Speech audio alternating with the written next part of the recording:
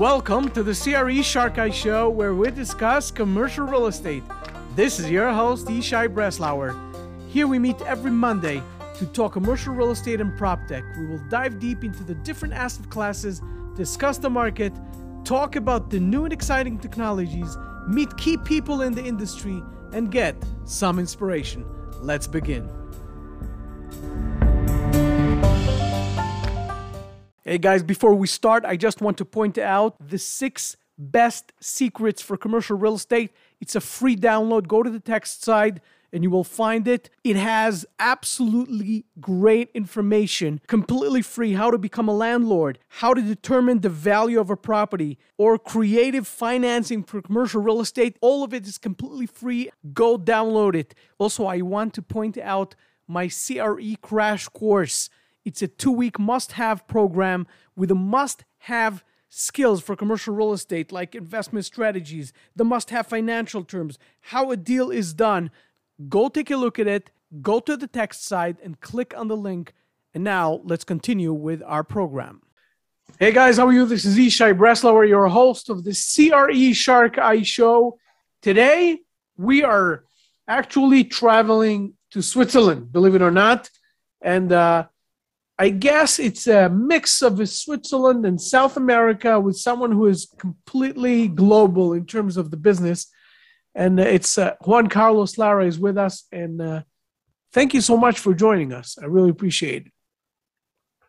Thank you, Yishai. It is my pleasure. Excellent. You know what? Before we start digging into your story, if you could give us a 2-minute elevator pitch about your business, so everybody understands your expertise, family office, Latin American, Switzerland, US, whatever you're dealing with, we'll be happy to hear. Absolutely, yes, and thank you. Thank you for the opportunity. Well, look, I'm a banker. I've been a banker all of my life. I started in Mexico, in Banamex, which is the largest Mexican bank. After that, I went to Wall Street to work with Banamex and then with Finamex basically in the trading area, dealing with Latin American clients.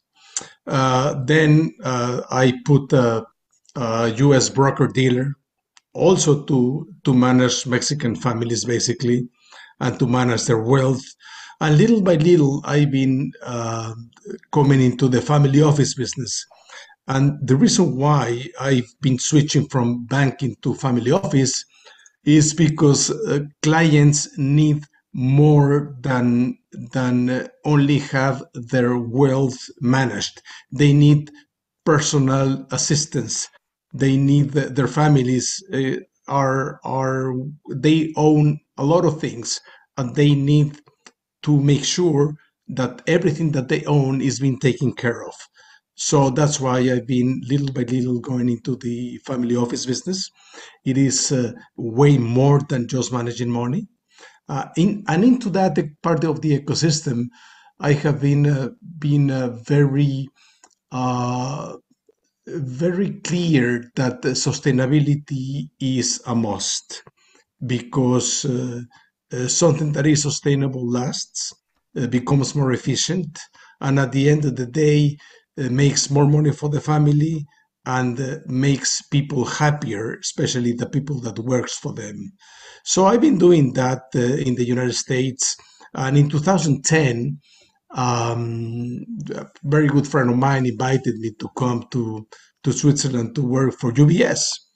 I accepted, and that's why I came here in 2010. First to Zurich and now in Geneva, which, by the way, I prefer Geneva way more than Zurich, but both are beautiful. Sounds great. And what I want to do is, before we start digging into how you do it, why you do it, how you do it, let's go back in time, get into the time machine, go back to, time that you were young. I don't know if you can go that far. And what got you excited, getting into business, being a banker on that level, which is a pretty serious one? Well, I wanted to prove myself. Look, when I studied at the university in Mexico, I studied with a scholarship, and it was because somebody gave me the opportunity, somebody believed in me. And then when I went to Wall Street, to me, failure was not an option. So I had to succeed in Wall Street. And by the way, I think that if I did it, I think that anybody can do it. It's just a matter of perseverance and hard work. Uh, so that's I think that's why I think I did my best, and I am trying to do my best right now, and I am also trying to teach the next generation to do their best, because I think that if you really try, almost everything is possible. Tell me something. When you went to Wall Street, you're a South American kid who goes to Wall Street and start working in Wall Street. We're not talking only about language barriers, which I would love to hear how it went for you, but I'm talking about culture. How was it to adapt, from South America, which is by far very, very different? You come to Wall Street, which is not America. It's the America of the America. It's like the Rome of today. And it's not only Rome, it's the Colosseum, whatever you want to call it. It's like right there. How was it for you? What experiences did you have? Look, it was a shocking, because before I went to Wall Street, I went to Boston. And I was an intern in the Gillette company, again because somebody believed in me, and and I had the opportunity to go to Harvard because Gillette helped me to study there, and I had a lot of preconceptions about Harvard, and I thought it was all preppy and all elegant, so I didn't have a nice suit, so I bought a suit to go to school, and I found that everybody had jeans and like, different color hair of color, and I mean green, yellow, purple, and I say, what the hell is this? I mean, to me that was a shocker, and also part of the shocker was the financial terms when you translate them in Spanish, because, for instance, assets and liabilities. Assets in Latin America is activos. So activos is you can translate it as active, and pasivos, which is the liability part, you can translate it as passive. So when I start working and studying, I was talking about the actives and the passives. And everybody's like, what the hell are you talking about? I mean, do you really understand what you're saying? I mean, they really didn't understand anything. The funny thing is that among Latinos, among Latin-speaking people, all your mistakes are very well understood among these people. I mean, if you speak to a Mexican and you do terrible language mistakes, they will understand very well what you're saying, because they speak the same language, the same way you do with all these mistakes. But an American hears this, an American says, what in the hell are you doing, guys? I mean, are you talking Chinese or what? So I know it was a shocker, but basically for the language part, look, Mexico is a very competitive country. When you work in Latin America, when you work in a city like Sao Paulo, Rio de Janeiro, Mexico City, people are extremely, extremely competent, and it's difficult to succeed there. So I think that New York and Mexico have a lot of similarities in that way. I mean, even though on paper it doesn't look that way. It sounds so exciting.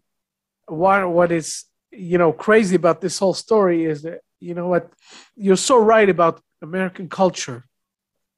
America, everybody in America, we think that the entire world is America. I always, we laugh with my kids. We love to watch movies, and we say, when you have this, huge Earth disaster that affects the entire Earth, usually you see a little bit of the other cities, but it's mostly New York. It's like Los Angeles, New York, like the whole disaster on Earth is that. So we always laugh that America is like everything, American thing that, that everything is everything. It's not. And that's how they approach language. You don't speak our language. Well, where you come from? You're an alien. And, and that's the way it is. But you know what I want to go and dig into is actually how you started getting into this whole world of family office. It's a world that requires expertise, and you obviously saw an opportunity, dealing with South American families and their needs. Where was the point where you saw, whoa, there's a need there, and I can come in and serve that need? Okay, I probably you're going to laugh because it was by buying watches. Uh, Most of my clients, when I was in New York, they wanted to buy a watch, and they didn't know which watch, and I've always been a guy that likes watches, so I used to recommend them which watch to buy, and then I used to buy the watch for them. They used to send me the money, and I used to go to the store and buy the watch. Uh, the interesting part of this is that when you are a banker, I always ask for permission because the guy was going to send me the money. First of all, to get that permission from the bank to receive the money from the client to buy the watch, I mean, had to go all the way to the CEO of the bank to be able to have the authorization. So I saw that it was not efficient, and little by little, clients needed more things. Clients said, you know what? Okay, my daughter is going to go to summer school. Which school do you recommend, and how do I enroll her? How can I do that? So little by little, I mean, look, the money part was the easy part because first of all, Latin American clients are very, very cautious, so they don't want to gamble with the assets. So usually the investments are very plain vanilla. So that part is more or less tranquil. But the other part was very dynamic. They always needed something. And Latin American people like to have absolutely everything that is new. So my job became little by little to find what was new in the ecosystem that the client was working or was living, and so I start little by little finding these kind of things. An interesting part is that the besides the watches, the primary part that was part of this ecosystem was corruption. And what I mean in corruption is the clients used to ask me, okay, you have this paper that you're offering. Please tell me something about the family behind the company that is issuing this security. So, okay, well, probably today is very easy to do that. You go to Bloomberg, and in 2 seconds you have it, or you go to Google. In those days, we didn't have those systems that we're talking about the 80s. So I have to dig. I have to dig, and I have to call the country where the family live and ask how corrupt is the family. I mean, as simple as that. Thank God I had a nice network of colleagues in Latin America, and we found out quickly and easily who was corrupt and who was not. Because when you have an issuer that is corrupt, doesn't matter if they have the money or not, they are not going to pay. So that was also part of the beginning of the family office business, trying to find which issuer was corrupt and which one was not corrupt. And believe it or not, we never had a default, so we were very lucky. So you came, it's very interesting. You came into where you are now, which we're going to speak about in a second, through buying luxury items, whatever they are, or buying or getting, how do you say, purchases. Let's say summer camps for the kids, etc., whatever it was. And once it got into all kind of payments, you had to start from the point of due diligence. Meaning you became professional, if I understand correctly, from the angle of due diligence. The DD became a compliance guy, meaning the guy who's not only helping, but in order to help, you needed to do compliance, in order to check these guys out and to find out that every person, every family, every business that you dealt with was legit. But from that point, what I'm curious about is how'd you get from that due diligence aspect to start getting more sophisticated in terms of, like you said, managing money is a lot more. And You obviously built a business around it, or that's what I want to hear.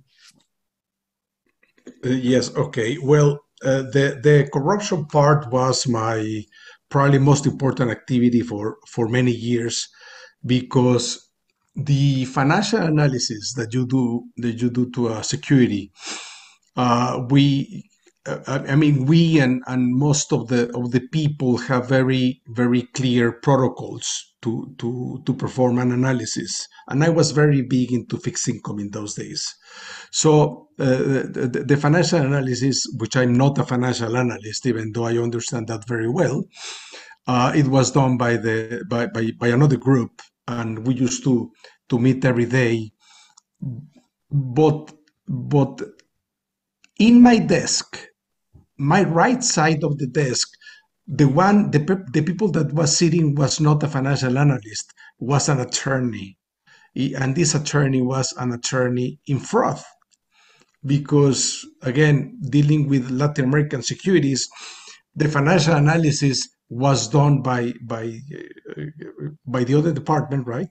The numbers were very clear that if the company was or had the capability to repay their debt, and if it was equity, if the company had the capability to grow, and what were the challenges and the opportunities for the company.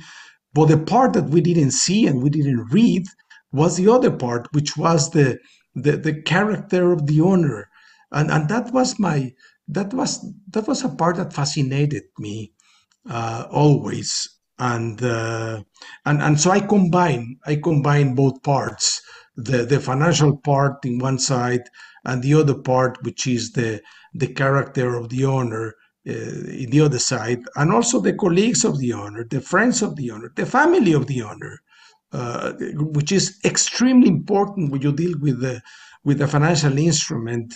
People usually overlook that, and when you talk up to a financial analyst, well, they tell you the numbers. Well, who cares about the numbers if the guy has the ability but not the willingness to pay? And we are seeing this right now with all these problems with the energy right now. I mean, it's not that the country doesn't have the capability to have energy. Well, there's policies behind it, there's corruption behind that unfortunately hampers the possibility to do something that in paper, through a financial analysis or through a regression, looks pretty clean and easy. Why is it important? I understand that, from a bird's eye view, why is it important to have, when you start checking all these people, who is the person, ownership, partnership, family, friends. Tell us about this surrounding environment that a person has. Why could it affect the deal that much? Well, I think that it affects it almost 100%. Look, let's talk about people like Bernie Madoff. When I was from New York, I went to Texas before coming to here to Switzerland, and many of my clients were asking for the Madoff funds because they were fantastic. I mean, they were making all this Of return, course, and my 10% a clients. year, every year. Yeah. Right, right, exactly. And look, and I contact Bernie Madoff probably 5 times because more than one client wanted the funds. He never answered me. I mean, I guess that I'm lucky because he never answered me. And of course, I mean, yeah, I mean, I'm not I'm not Wells Fargo, right? So I'm small, so probably he was not that concerned about a couple $1 million. But look what happened. I mean, the everything that he did was a farce. And you had the books, right? I mean, we had books. Everybody had the books that supposedly they were doing fantastic, but numbers could be I could say that could be managed accordingly to whatever you want to show. I mean, even the financial ratios like PE ratio, you can manage it and you can put several things in the balance sheet that look different. So I think that the character of the person is extremely important. Lehman Brothers, for instance. Uh, I knew the guy that before Lehman Brothers collapsed, and he was a little bit arrogant, I would say, uh, in the sense that I would never have put a cent in his bank, and thank God I never did. And we all know what happened with the financial institution. When he was about to collapse, he took his beautiful plane and went and went to Washington to ask for money to ask help to the Federal Reserve, and of course, I mean, the prepotence didn't suit well with the politicians. So, and again, this has nothing to do with the numbers themselves, right? So it has to do with the character of the people. In Latin America, for instance, we had a. I remember that we had when I was in one of these institutions in New York, there was a Latin American guy, I think was Mexican, that he wanted to issue $50 million in commercial paper, and I didn't see the numbers of the company, but I was told that the numbers of the company were good enough, so the company was able to repay the coupon and the debt of the company. Well, 6 months passed after the underwriting, the issuing of the paper, and the guy declared the company bankrupt, and the guy never paid, not even the first coupon. So the guy stole $50 million. So it is extremely, extremely important, the quality of the people, especially in emerging markets, which is where I move, and also in small business, in small deals, because I mean, probably when you buy IBM, who is the manager? Well, who cares who the manager is? I mean, it's already an ongoing business that is too huge that probably one person is not going to make a difference. But in small deals, the owner of the company makes all the difference. And believe me, in Latin America, there's a lot of people with the ability to pay, but some of them don't have the willingness to do so. So it's very important. Yeah, you know what? When you talk about Lehman Brothers and everything that happened, it just happened to be that, in that case specifically, the government did not come to their assistance, right? In Lehman Brothers, for whatever reason, maybe arrogancy, maybe whatever. And I remember that basically the government, the Treasury basically said, we're not going to go out of our ways and help. We want to see the banks actually coming along and doing whatever they have to do. Lehman Brothers was the most in trouble, meaning he was like in the most trouble than anyone else, right? But they didn't come to his aid. And then once they realized that it's much bigger than what they thought, they did come to the aid of all the other guys. This one, they assisted with this acquisition and that M&A and this and whatever. And they did all these things, and they gave them a certain type of, infusion of money in order to be able to get the market going. So, meaning I appreciate it, but I don't know. I don't know the guy in Lehman Brothers. I forgot his name, but we'll leave it to another time, I guess. But I've seen so many interviews and so many, movies about it, and I read so much material about it, and I can tell you that, yeah, it's probably sometimes, even in a big company, it could be one guy with one characteristic that can lead it the wrong way. And, you need the wrong captain to do it. And you're absolutely right about that. I'm curious. Just to add, go ahead. It happened the same in LTCM. It happened the same in Exxon. So the character of the people makes a difference. In the case of LTCM, they had 2 Nobel Prizes managing the derivative desk, and of course a Nobel Prize cannot go wrong. And Meriwether thought so, and they didn't accept any advice from Wall Street that they had many, but they didn't accept it because they were the best. In the case of Exxon, they were the smartest guys in the room, so they didn't accept any advice either. So it's yeah, I mean, I think it's important. Let's take a hypothetical example. Okay, you have a deal. You look at the underwriting, whether it's real estate, M&A, doesn't matter. You look at the underwriting and it looks great. Okay, you go through the numbers, it looks great. Now comes your part of the due diligence where you start digging into the people. You talk to the person, you look at his family, friends, etc. Give me a few examples of red flags that would tell you something's wrong over there without knowing, meaning without hearing, that obviously if you hear, hey, he stole money from X and X, that's obvious. I'm saying everything looks okay on the surface, but you found something that was fishy.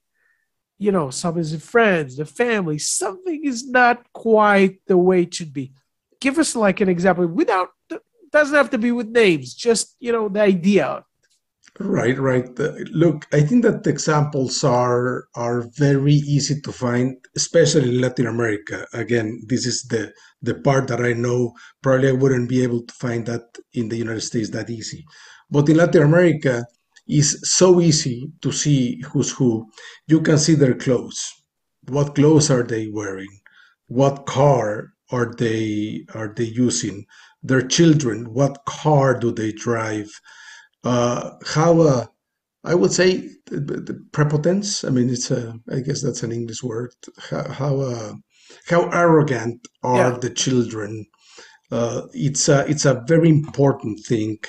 If you have access, which I try to do, to talk to the service sometimes, or people that was fired, the service. How do people treat the service? Uh, you put that together, and believe me, you are also the character of the wife and the husband. They have lovers, they don't have lovers. Do they are they drunk all day long? Do they take drugs or not?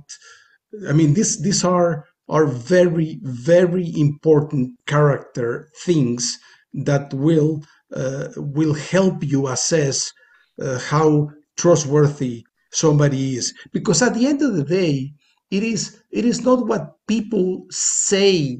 It's not what they say they are. Is what they do what is important. And if what they do doesn't let's say doesn't align with the values of a whole person that will pay the debts that they have, you better run. I mean, you better run because you're So, gonna have problems with your money. these are very, very excellent points. And we can hear that you talk from experience, obviously. But let me ask you this. Let's say we're talking about a person that you saw. There's no fishy stuff in terms of the way they treat the workers. Everything looks okay. But yeah, they're flashy. They have those, they drive Rolls Royce, Bentleys, whatever it is. They have those huge mansions and a yacht and whatever it is. They have crazy, crazy expensive clothing, and their spouses are like going nuts, and their kids are driving whatever. Everybody's crazy spoiled. But to add to that, it does fit the, how do you say, the official, let's say they have a public record. It does fit the billionaire, amount that they have, the billions that they have. Meaning, I'm not talking about a guy who you think that he is spending a lot more than he has in order to be flashy, but he really is. Once you dig in, you found out that there is money. Okay, there is money. There's a public company that exists, and there's liquidity, and meaning you found all the right things in terms of the money. It's just very flashy. Would it still bother you? Yes or no, and why? Yes, it would bother me a lot, and let me tell you why. Um, and this has nothing to do with religion, but we humans, we always believe in something else. Could be money, could be power, could be God, could be whatever in the hell you want. I mean, that is, we each of us have our own credo. But people that are so in love with these kind of material things, at the end of the day, they become, if they are successful, they become tyrants most of the time. And if they are not successful, they become slaves. So, in this case, we're talking about probably somebody that could be more inclined to be a tyrant. And if that is the personality of this person, all flashy with Rolls Royce in a poor country, right, where people where 50% of the people live in poverty, uh, he's so much in love with the money, probably, that if he has a chance to keep the money, he will keep it despite the consequences in the future. Because when you become this kind of so rich and probably arrogant, uh, the consequences, you don't really measure them well because you believe that you can get away with them. And let me tell you an example. I have several clients in Monterrey. Monterrey is a town north of Mexico City, like 1,000 kilometers, 800 kilometers. Uh, the most successful family that I have there probably is worth around, I don't know, $15 billion. They have Honda cars. That's what they drive. Uh, and they try to be the least flashy possible, because doesn't matter how much money you have. If you're flashy, you are a target, and people can hurt you. And at the same time, people can hurt the business. And then by proxy, they will hurt the people that have your securities. So no, I mean, flashy people. I mean, we're so used to Hollywood, right? See all these stars. I mean, well, they are stars. I mean, they sell their image. But if you're selling a security, you're selling a company, the least thing that you want is a flashy person, because at least in Latin America, they can get in trouble personally for being flashy, kidnap or worse. And then the company will pay the consequences, meaning I will pay the consequences because I bought their stock or I bought their bond. So no, flashy. I need, in fact, that is part of the family office business, which is we teach the next generation not to be arrogant. In fact, we teach them to be humble. We I love that. and that is that has the best outcome possible when they are humble, because people like them, and when people like you, they buy your product. So it's a really a win-win situation. The same happens when people hate you. I mean, you're with a Ferrari and you pass, and people don't have nothing to eat, and they hate you, right? So you don't want them to hate. I mean, what do you do that? What is the reason to do that? I don't understand, but they do it sometimes. I'll give you another challenge. Even though I do agree with you, by the way, I agree with everything you said. I love what you said. But let's travel to the States for a second, which is a richer country. Let's go to Beverly Hills, which is flashy by definition. It's not a place with poverty versus richness, although there are a lot of homeless. But I'm saying let's go to Beverly Hills for a second. We'll travel over there, or New York City. We're in a place where there's a community of very wealthy people. And a person is flashy. And everyone is flashy. Their friends are flashy. Everyone around them is flashy. And I'll tell you another thing. With the age of social media, okay, you have a lot of personas that, like you spoke about, an actor that, their image is all the way out there. You have people in social media who are business people, and that's how they make their persona. They put themselves out there with those crazy videos, crazy events, and they have the cars, and they take a video of themselves in the car, and the whole thing, in their house and their kids and their vacations, and that's how they draw all these investors in. And obviously some of them don't have what they show, and some of them do have what they show, and they're capable. So I hear what you're saying, but in many ways, that's a business. Showing yourself to the world, some people think it's a business and they make a business out of that. So it's more similar to, I would say, an actor in that sense, don't you think? Absolutely, yes. I mean, look, I mean, it's not a. I mean, being flash is not a proxy that you are a bad person at all. But what I've seen is that people that really work and that are very successful. I'm talking about people with in the billion of dollar wealth. They don't have time to be that flashy. That's right. I mean, That's right. cannot. Of course, you cannot be general, right? But they don't have the time to do that. They are working.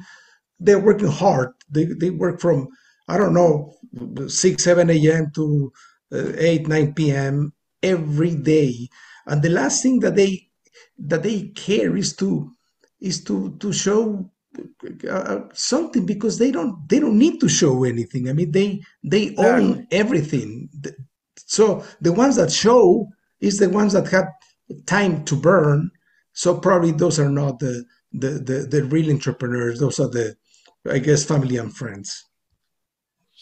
I hear what you say, and it's very interesting. You could divide it, but yeah, you do have multimillionaires that are showing themselves. I'm not going to start mentioning names, but they do have money and they do have abilities, and they made their persona that way. But I do agree 100%, and I know personally also people who are in the billions, and in that case, they try to stay under the radar. They're busy, they work, they don't need to show anyone, and if they have those toys, they use them quietly, as we call it. They enjoy it themselves. They Right, don't have to drive right, around. They have it right. in the garage. They go for a certain ride in the neighborhood where it doesn't, where everybody has those or something like that. Or they take a ride in the plane without showing they have a plane because they need to get in a private jet. They need to get to their meeting in Hong Kong and get back seamlessly without any problems. They're not going to say to anyone, I have a plane. I just went to Hong Kong and came back. So I agree with you 100%. They don't have time.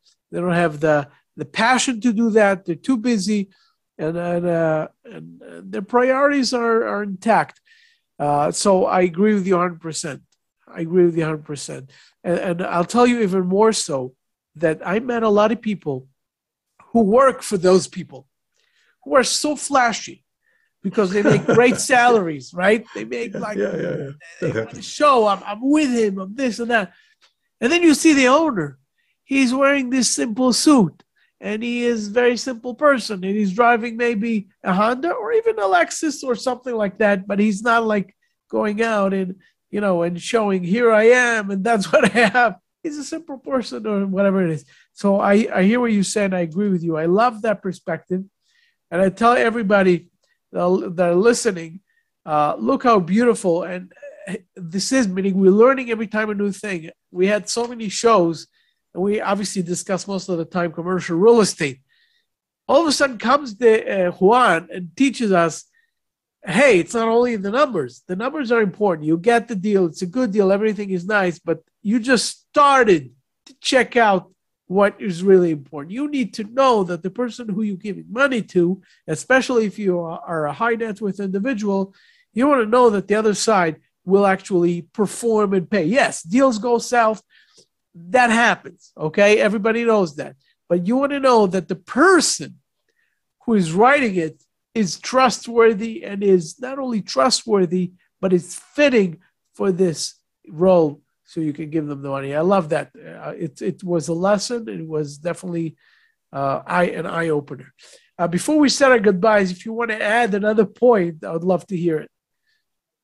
Well, we didn't talk anything about real estate. Also, you know what? So let's go. Let's do it. Meaning, I thought that we're going to talk about the world of family offices, but of course, we're a real estate show. Let's talk It's real part of estate. it. Tell, Part of tell, it. It's part of it. tell, Real tell estate is me, part tell of it. me. Let's go. Let's talk real estate. Yeah, yeah. Quickly before we go, look, I think that there's a lot of misleading information about real estate. Uh, I have to mention that to me, real estate is the best investment one can make, I mean, by far.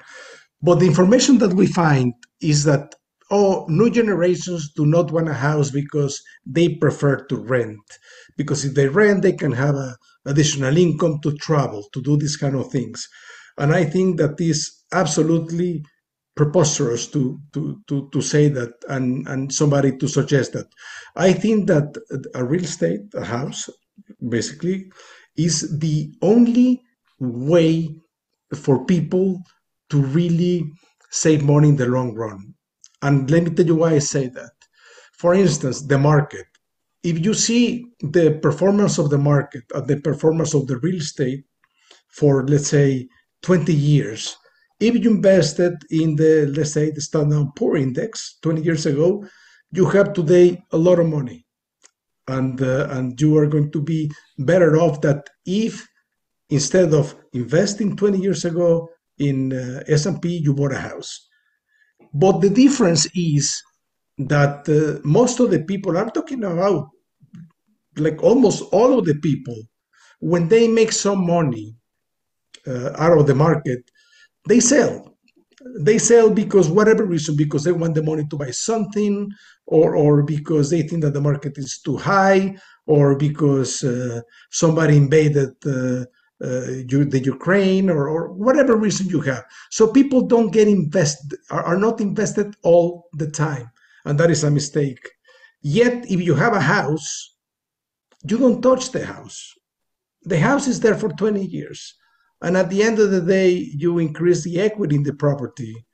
And that is right now in America, in the world, is basically the only thing that people have is the house when they are lucky, because not everybody has a house.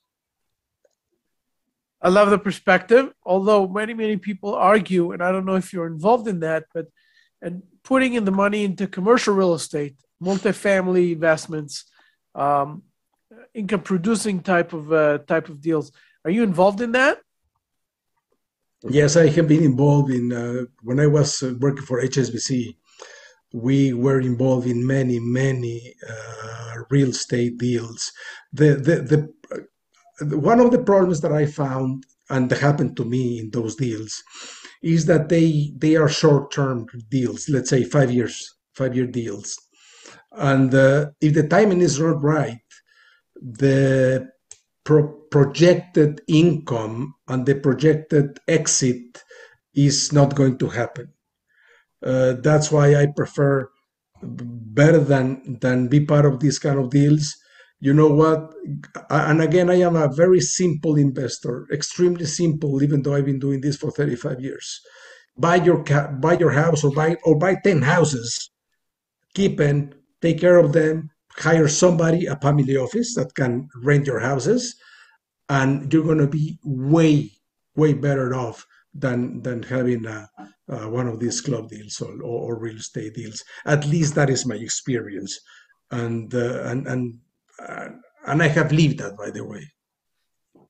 You know what I love about talking to interesting people is every time I learn something new and I hear a new perspective, and I love that. Thank you so much. Tell us, Juan, for those high net worth individuals who got excited about hearing you, and maybe you could manage their money and lead their investments, how they can find you through LinkedIn or elsewhere. And you guys obviously can see the links above or below. Go ahead. Thank you. Yes. Well, I lead the number 5.5 family office, because we are 5 members here in Switzerland, and the website is there. Also, LinkedIn, I am very noisy. I like to put a lot of articles of what's going on in the political, economic ecosystem. I am very interested in where the world is going policy wise, and basically that's it. I mean, the LinkedIn, Juan Carlos Lara, and point5familyoffice.com. Beautiful. You guys heard it. You can find the links. You can get in touch with Juan. And Juan, really, thank you so much for your time. Really appreciate it. It is a real pleasure. Thank you for this. Awesome. And you guys, I'll see you in the next show.